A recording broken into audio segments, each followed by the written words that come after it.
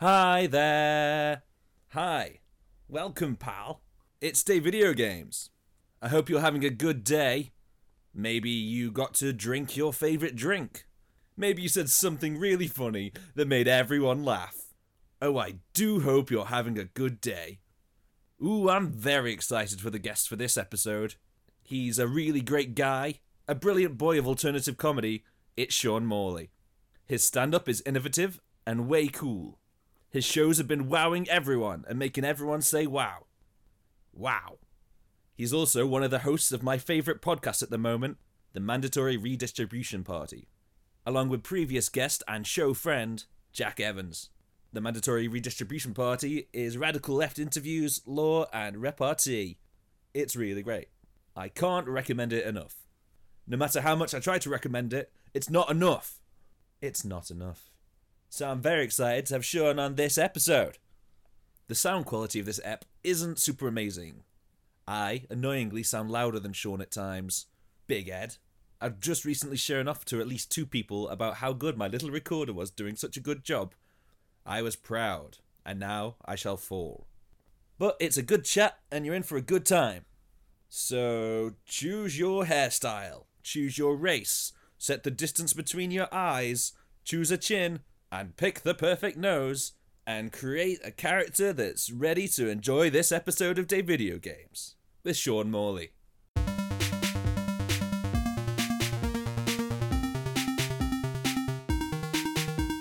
My name's Dave, I like video games. This is my podcast called Day Video Games. If you like games, well I'm the same. So here's this podcast, it's Day Video Games. It's Day Video Games.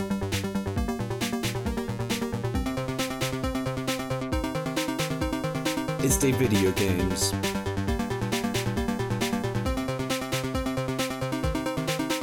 Day Video Games.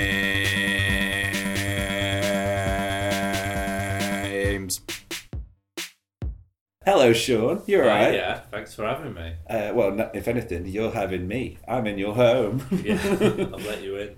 This is where you sleep and relax. Well, not in the living room, but relax, definitely, yeah. I quite like Sheffield, though. It's a good city. I really like it here.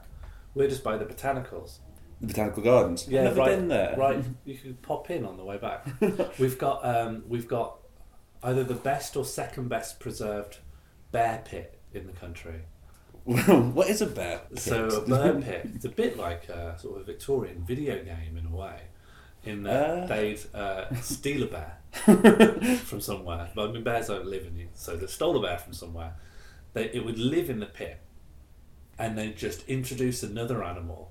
Normally, maybe 2 of another animal, just so it has a chance, and they just bet on what would win. It's just gladiator combat for animals. Yeah, so like it would be really common for them to be like, "I got 2 wolves." I got a bear.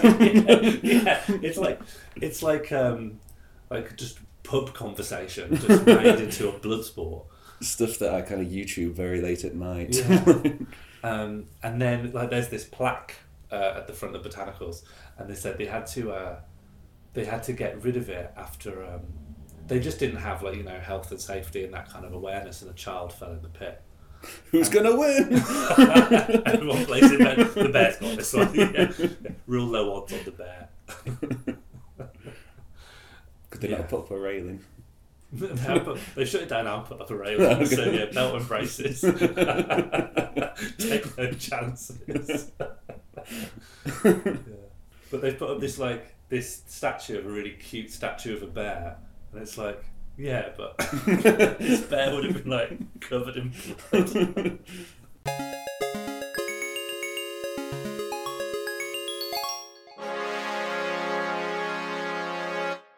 Video games. Oh, I love them.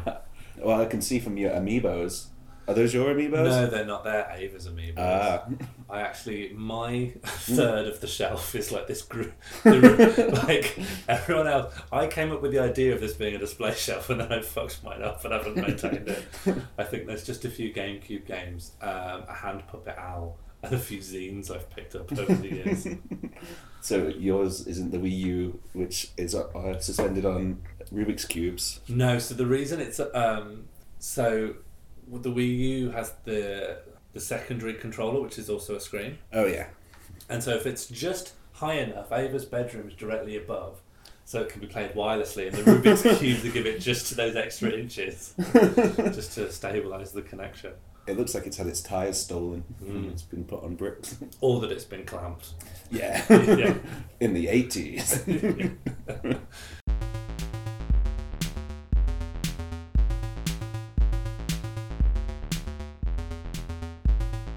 What video game have you been playing recently? What's in your disc drive loaded up repeatedly? What's been entertaining you so consistently? What video game have you been playing recently? What video game have you been playing recently? That's what I want to know, please will you tell it to me? What's been making your hands move so furiously? What video game have you been playing recently?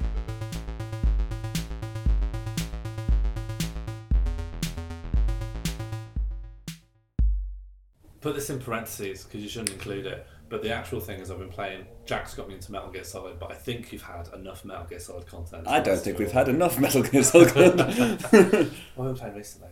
Well, when you say he's got you into Metal Gear Solid, what's gone on?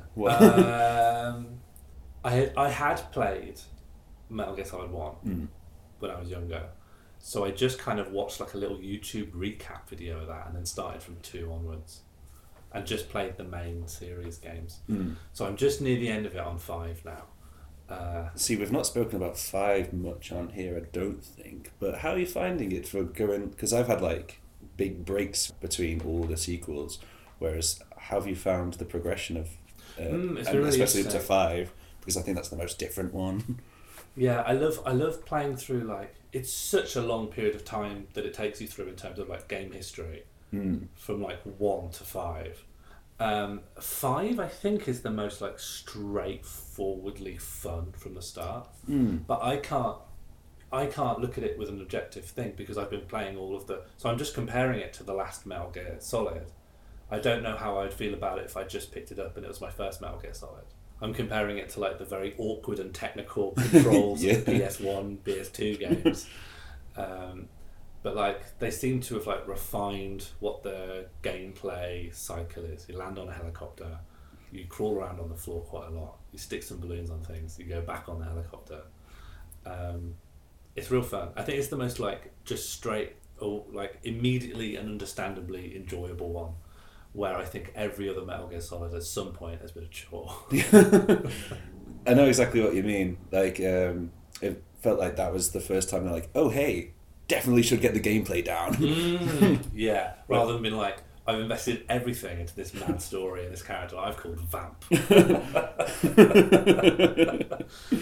Yeah. And yes, you might be going from stood up to crouching to stood up to crouching to stood up to crouching over and over again, but you will get through the story. And I tell you what, they never got the stood up to crouching stuff right in any of them. Even in this one, like, because they've tried to have like these dynamic environments of like little rocks and slightly bigger rocks, and you know, at no point can you tell if you can go on a rock from looking at it. You just have to try. And often there's a guy like right there, and you're like, I really hope I can crawl up this rock, because if I can't, I've got to crouch up the rock and then I die. Or loads of times if you're crawling down, you'll automatically go into a crouch if there's just too much of a gap in height, and then you die. And you can't tell any of that by sight. And sometimes like you'll do an action and then Snake will immediately stand up straight. You're like, oh, I guess I'll die. I kind of found with 5, the balloons kind of ruined it, because I was just ballooning everybody, where you put on this Fulton device, just to explain it to the listener, where it basically just shoots the enemy into the sky. You don't have to deal with them anymore. It's like one of the most visually noticeable things you can do, because it goes up so high that if you're like hidden behind a crate or whatever and you do it, that will alert anyone from quite a distance, because it goes up so high as to be seen. So it is like a way of, you have to be careful when you Fulton people. So I find myself trying to like, you know, tactically take out loads of people around the stun area. So there's just an ever expanding circle of people sleeping, and then the people in the middle, I'm like, I'm probably safe to balloon this guy now. But I would then, if I've got a big gang of asleep people, I'd just be full toning them all. So then I was like, well, I don't have to deal with any of these people ever again. Oh, it's a complete, like, why would you not do it? I think after a while that stopped helping you because you're full of guys. Guys that don't want to be there, they don't know where they are. But it just removes the body. So you always should, because someone can see the body and raise an alert. So you're always ballooning everyone. So yeah, you're right, like the balloon thing is a bit over the top. I like games that are... do the idea of like game balance and everything. You could all the weapons should be like roughly as good as each other. There shouldn't be dud choices built into the game, right? That's like a game design like rule. But I actually quite like games that like don't do that quite intentionally and just be like, I've put bad choices into the game and good choices in the game. If you want to spend time with the bad guns, you can. That's, knock yourself out. And I feel like a lot of the Kojima games just have things in there that obviously aren't good or worthwhile. But he's thought of them and said, put them in the game. You put them in, let people play with that if they want. It's not going to help them. I think that's quite fun. What else have you been playing recently? What have I been playing? I play a lot of Smash Ultimate.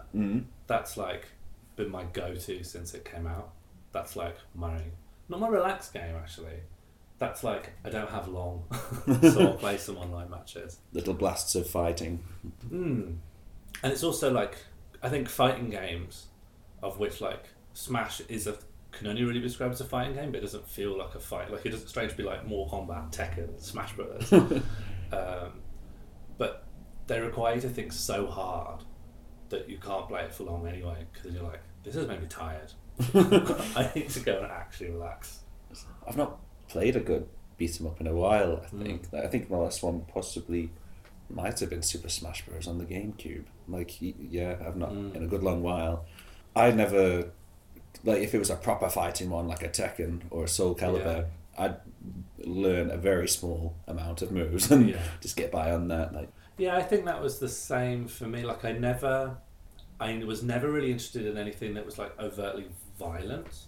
Not for any like moral reason. Not just pacifist reasons. Yeah, I just grew up on Nintendo games, so the idea of like playing a blood and shooting game just didn't automatically appeal to me. But I feel like you're such a nice boy. Thank you so much. I feel like a lot of games have sort of got to me around the back door. Like Smash Brothers was like, oh my god, Pikachu versus Mario, but I never thought of it as a fighting game. But then I'm playing a fighting game, and similarly, Overwatch got me in the same way. Where I'm like, I started playing it, so I'm like, what sort of a medieval Japanese archer versus like a time traveling British woman? Okay, but then I'm like, oh, I'm playing a shooter. I'm playing like a team shooter. It's so colourful. It can't be like angry. It's a cartoon. Yeah, Team Fortress had the same kind of appeal. So, have you got a character, a fave for Super Smash Bros, or do you go for a plethora? So I really wanted to. So I'm taking part in my first Smash tournament at the end of the month. You're training. Yeah. So I really liked Smash because I think a lot of fighting games just have this. What's the word? Like, you can just keep getting better at it, and then there are other people to be better than.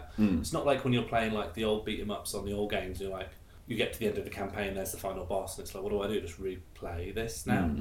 Online fighting games is just like rank it, and that's what I liked about Overwatch as well.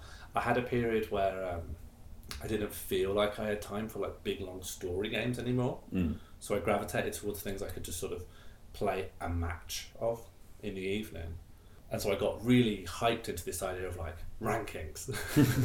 I had a big few years back Rocket League. Really went to Rocket League. Yeah, I love just like I can play this for like 20 minutes.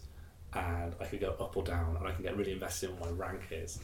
And they've just added something like that into Smash. And there's this thing called, they've got like this numerical score you've got, which is a global ranking.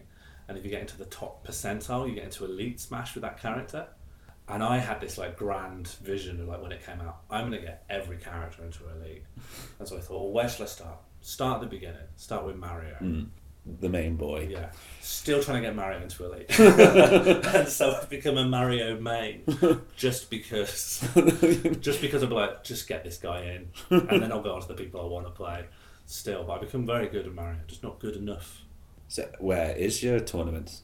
Oh, it's in Sheffield. It's down at the big cinema that you would have seen on your way in showroom cinema. They've got like a big back room.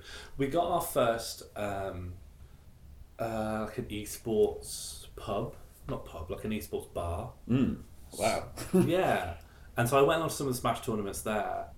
I didn't do great, but I didn't do terribly. I'd take that. I'd be happy with that. I placed middling.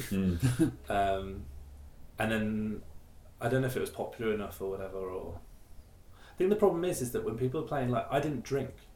Like if I'm playing a fighting game, I'm not going to have a drink because I'm like, I want to. When you say drink, just any liquid, is that? No, I'll have water. Like you mean alcohol? Yeah, I'm not buying a drink, right? But I wonder how well that works for the bar. Bringing people in to do like a real Twitch reflexes based game where no one's going to want to dull their reflexes with alcohol, then the bar doesn't get anything from it, which is why I think it's not held there anymore. But I wonder how the model of an esports bar works then. Because if I'm feeling having a glass of wine or something and I want to play a game, I'll go online because I don't want to play a story one, because I want to absorb all the story. However, then I'll go online thinking, oh well, it doesn't matter if I lose in that, but then I'll just lose because my senses are dulled compared to these kids with their energy drinks. Kids, I think kids are the real anathema to someone who's in their 30s who wants to play games. I'm so annoyed. Like I'm getting like roundly beaten, and then I hear them on like the voice chat. I'm like, "You're 9. You're 9, and you're making me angry."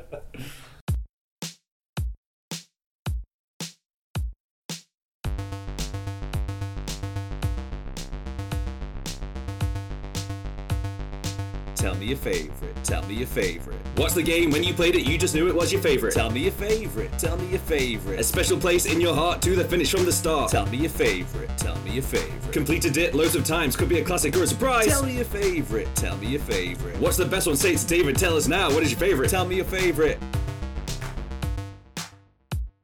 Have you got a favourite or favourites?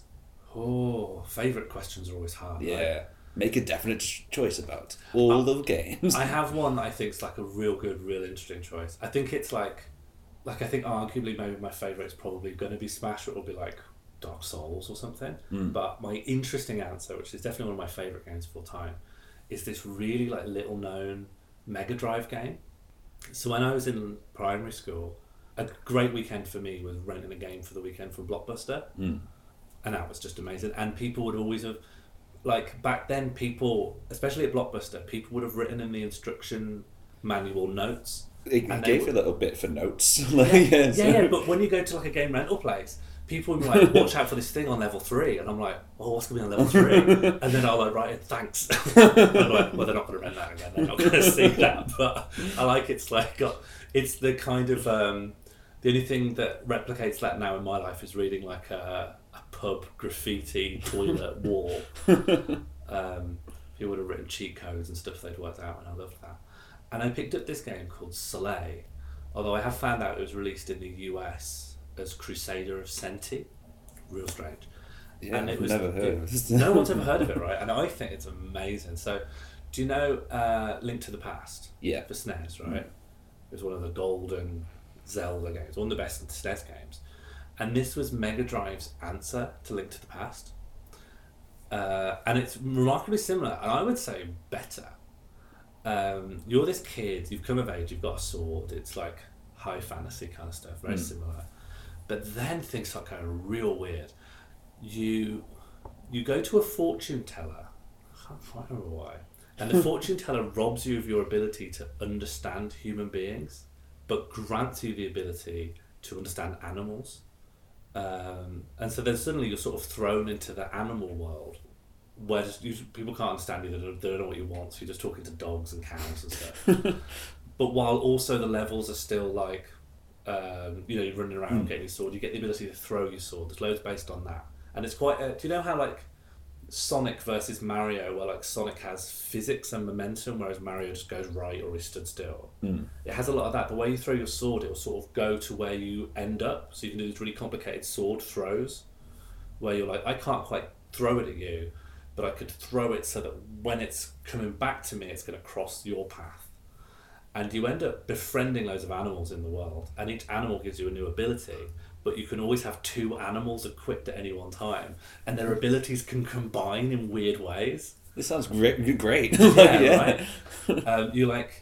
You befriend a butterfly that lets you manually control the throw of your sword, or a flying squirrel that means your sword just bounces around for ages, or you can set it on fire with a lion, or you can make it faster with the cheetah. But in order to get the cheetah, you've got to beat the cheetah in a race. But the only way you can do it is if you manage to hire a jeep. And then there's this whole mission in it where you've got to go, like, you keep getting sent back in time. It's not clear why, right? There's so many elements that don't make sense. I wonder if I were to, like, understand the original story that hasn't been, like, translated, maybe it'll make sense. But at some point you've got to go to the Tower of Babel. And then you get to the top of the Tower of Babel, and there's a rope. But then when you're climbing up the rope comes to life and is a boss and says, I won't let you go to heaven. And you kill this rope, and then, like, but then nothing happens. You've killed the rope. Definitely not going to heaven now. Because the rope, you've killed it. So then you've got to go plant a seed, and A rope seed. well, sort of a beanstalk. And then you go to heaven, and then God says, help, heaven's been invaded by a dragon. God can't handle it. God. Yeah, I think, like, the idea is that you're, like, sort of in, like, at the gates of heaven, and God's inside and he can't come out. There's a dragon there. Like, I'd come out and say hello, but there's a dragon. And then you defeat the dragon. But then God makes it so that it's the Tower of Babel story where God makes it so that no one can communicate now. And then you realise, I'm basically summarising the whole plot. And then you realise, so there's monsters in it, right? So there's animals, there's monsters, there's humans. And then you realise that the monsters are actually, like, good and they're intelligent, and you've been killing them sort of for no reason.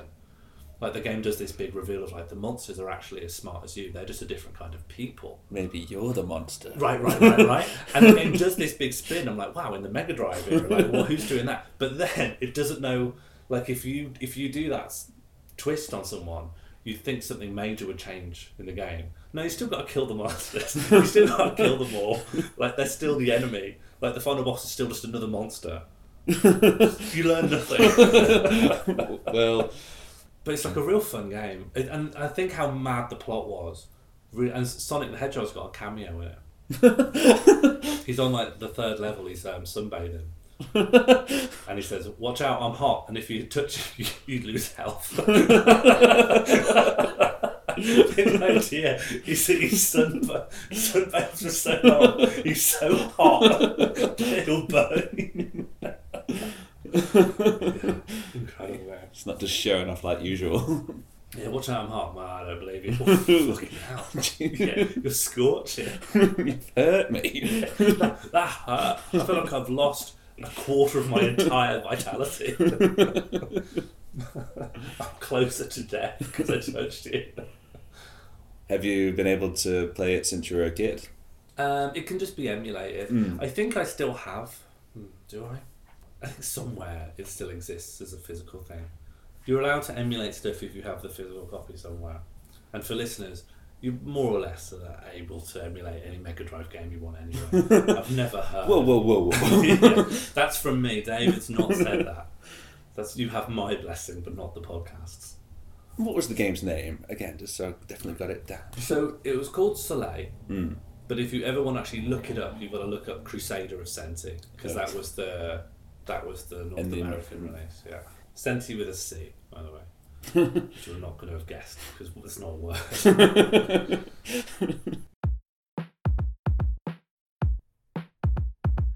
When you were a lovely baby, or perhaps just younger than you are today, what was the first video game you played? Let's go back in time to when your memories were made. When you had tiny little infant hands holding the controller you didn't yet understand, you pressed start, and then it all began, starting off everything like the Big Bang.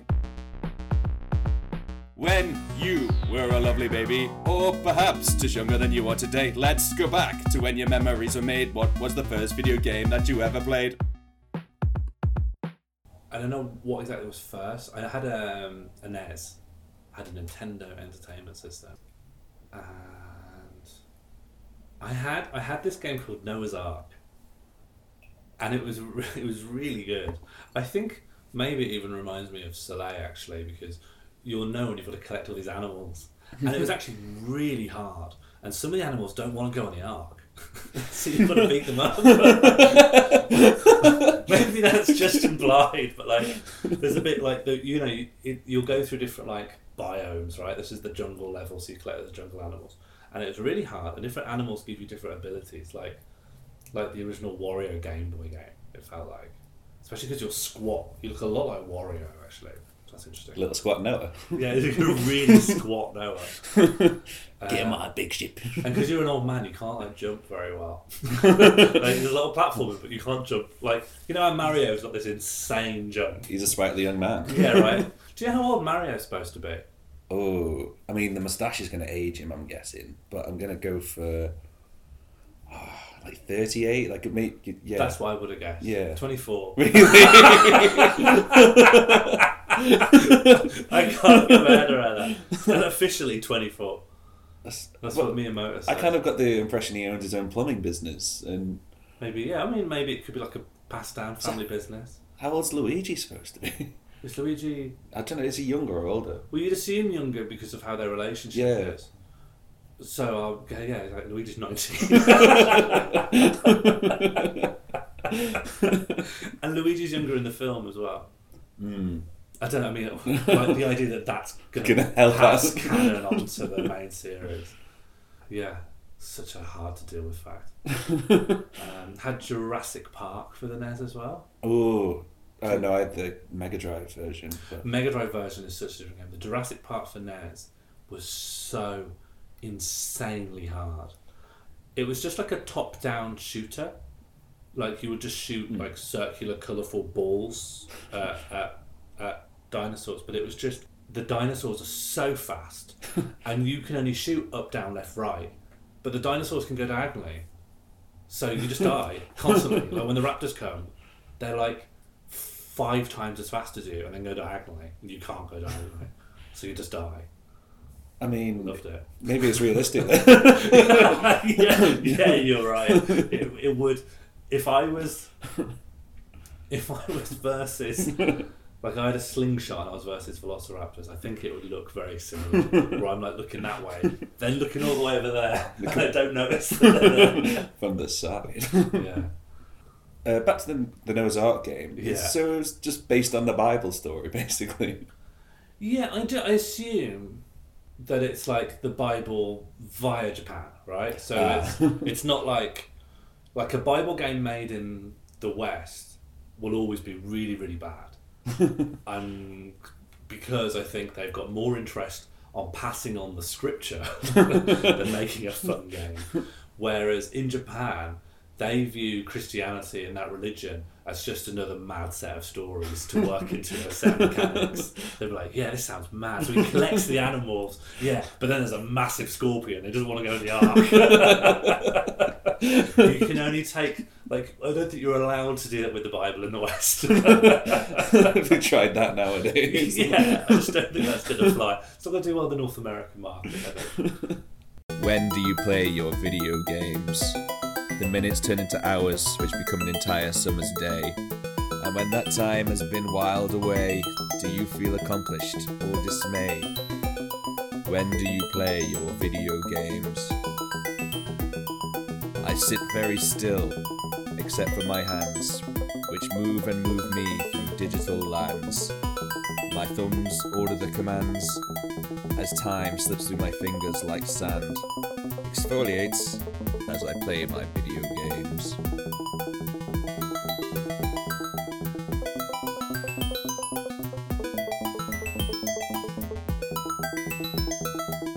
If your time is a game, and every day is a level, and there are no extra lives, we're all trying to score as many points as we can before we die. When do you play your video games? Like, when in your spare time do you get a chance to play video games? I think, so I'm like self-employed now, so actually that's gotten a lot easier because I can, well, yes and no actually, because on one hand self-employment sort of means you can control your own time But on the other hand, it means you have to like say yes to any work. So when you're working and when you're not, it's really random. So you sort of don't have control over your own time. But definitely when I was like going out and working in like an office or a place, I'd come home and I'd be tired and I'm like, I can't, because I used to love JRPGs. I used to love these big long stories, and you know, you'd play them for like months and you'd finally complete them. And I just had in my head that like I couldn't do that, or I couldn't like buy a big console game and then spend ages on it. But now that I am self-employed, I'm trying to like really push for like proper days off, and where I like have to push time out. I think I had a few years where I got unhealthy because I wasn't like having any time off from stuff. And now that I am, I'm like, games, the most relaxing thing there is, if they weren't actually very stressful.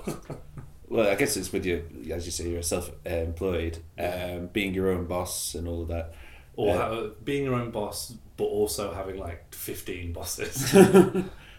But also with it being, I'm guessing, work you want to do as well, I find that's where because you do want to be doing comedy and things. Yeah. So it's kind of, it is kind of, when do you, it's good to hear you making yourself switch off is the thing. Yeah, so like I had that thing that you're saying, it's like, this is what I want to do, right? So if I have any spare time, I should put it on what I want to do. Yeah, I enjoy playing games, but you know, this fun work could help me achieve my long-term goals. But I think something happens when something becomes like a source of income. It just immediately stops being fun. Oh, really? Well, not completely. It'll never be as boring as like, you know, office work. But it does change it, where you're like, I think it puts pressure on you, and you feel like you're doing work. And I'm not trying to make it sound, it's not as bad or as boring as anything I've done. You know, I've had jobs I hated, most of them in fact.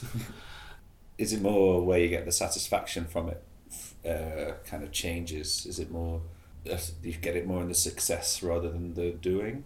Or is that not the case at all? I'm talking rubbish. I think it's more that like, of those 15 bosses of different people that, you know, you get regular bits of income from that you do work for, one of those bosses now lives inside your head.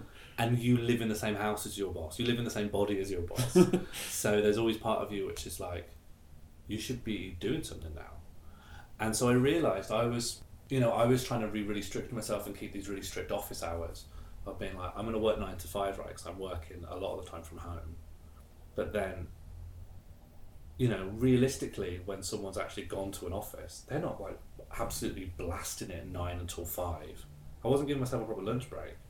So like that was a period where I just didn't understand why I was so burnt out all the time. And I think bringing games back into the picture has actually helped me like differentiate the time. Yeah, right. Yeah. I'm off my PC computer. Doesn't help when I want to play games that are on that, but like when I'm playing a console game, I'm like, this, I've made a gesture to myself, this is now free time. So in a way, finding time for games has actually become self-care and self-love. Lovely. Yeah.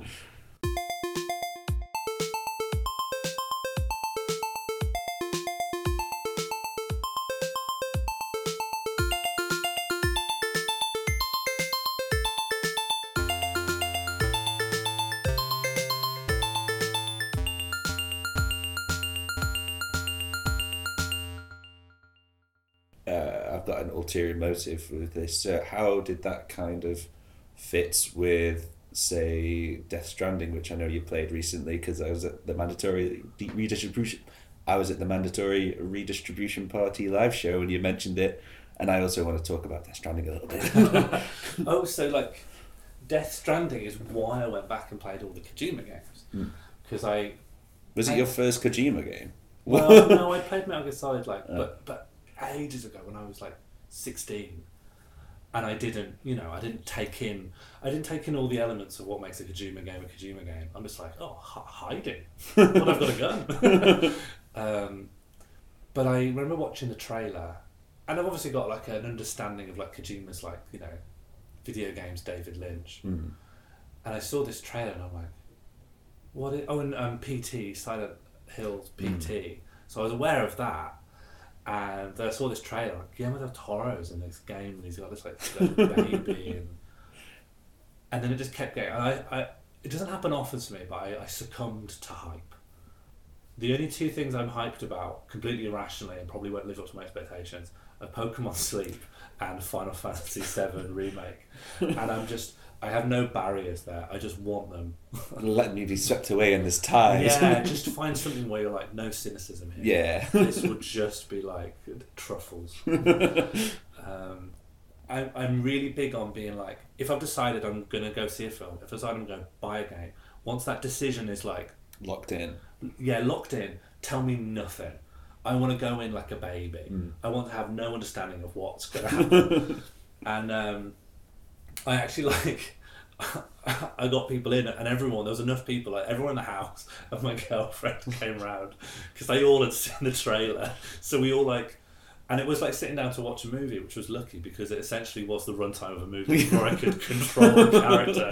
And all of us were like laughing with every new bit of world building because it was so stupid. And the name of every character made us all laugh.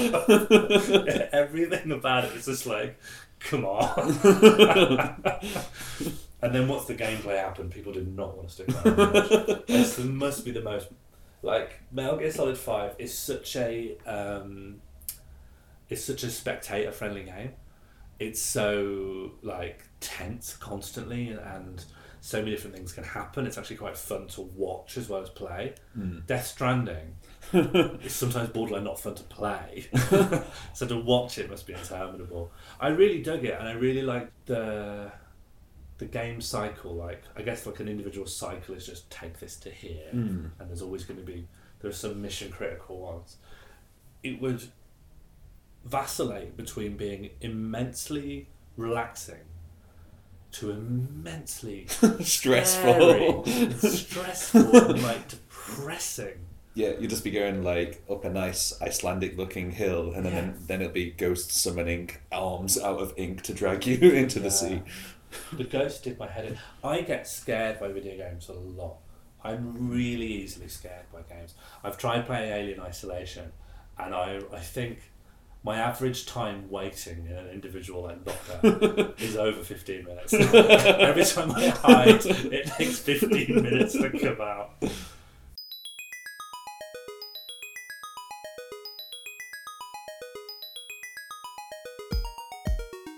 I hope you enjoyed that episode. Ooh, I certainly did. For more, Sean, his and Jack Evans' podcast, The Mandatory Redistribution Party, has weekly episodes every Monday, available at all good podcast places. There's a good episode called Weltress, where Sean has a monologue about the history of Tetris. That's a good one. And there's an episode called Not All Video Games, that asks if Pokemon is communist or capitalist. And that's a good ep too. Sean's latest show, entitled Soon I Will Be Dead and My Bones Will Be Free to Wreak Havoc Upon the Earth Once More, will be at the Soho Theatre at the start of April 2020, if you're down in that Devil's Den, London. Sean runs his own nights in Sheffield, the monthly Regather Comedy Club at the Regather Cooperative, and the New Material and New Act Night Big No-No at the Cellar at Dino's, every other Tuesday. Yeah, every other Tuesday, you've got to go to Dino's. Check out Regather Comedy Club and Big No-No's Facebook pages respectively. I'll do some links. Sean is very funny on Twitter, and his handle is @SeanMorl, SeanMorl. Just this week, he put a picture of a bear, and I was pissing myself. Funny bear. Sean also has The Galang Show, which I can't really describe, but you should go to it. So follow @The Glang Show on Twitter for details of the next one of those. Hell, let's go back in time. Hell, let's go back into the archive. Check out InfoWow TV on YouTube. There's a great 45-minute show from about 4 years ago, which is really worth a watch. Very funny. He has a website, seanmorley.co.uk. This has been Day Video Games. Please check out the previous episodes. Please subscribe. Come on, you big subscriber. Subscribe! Please subscribe to this. The Day Video Games Twitter is @It'sDayVideoGames. I'm David Stanya. Follow me on Twitter, @David Stanya. Go on my YouTube, youtube.com/David A. Stanya. Bored of saying websites now, so I'm going to stop. Thank you very much for listening. Thank you. This has been Day Video Games. See ya. Goodbye.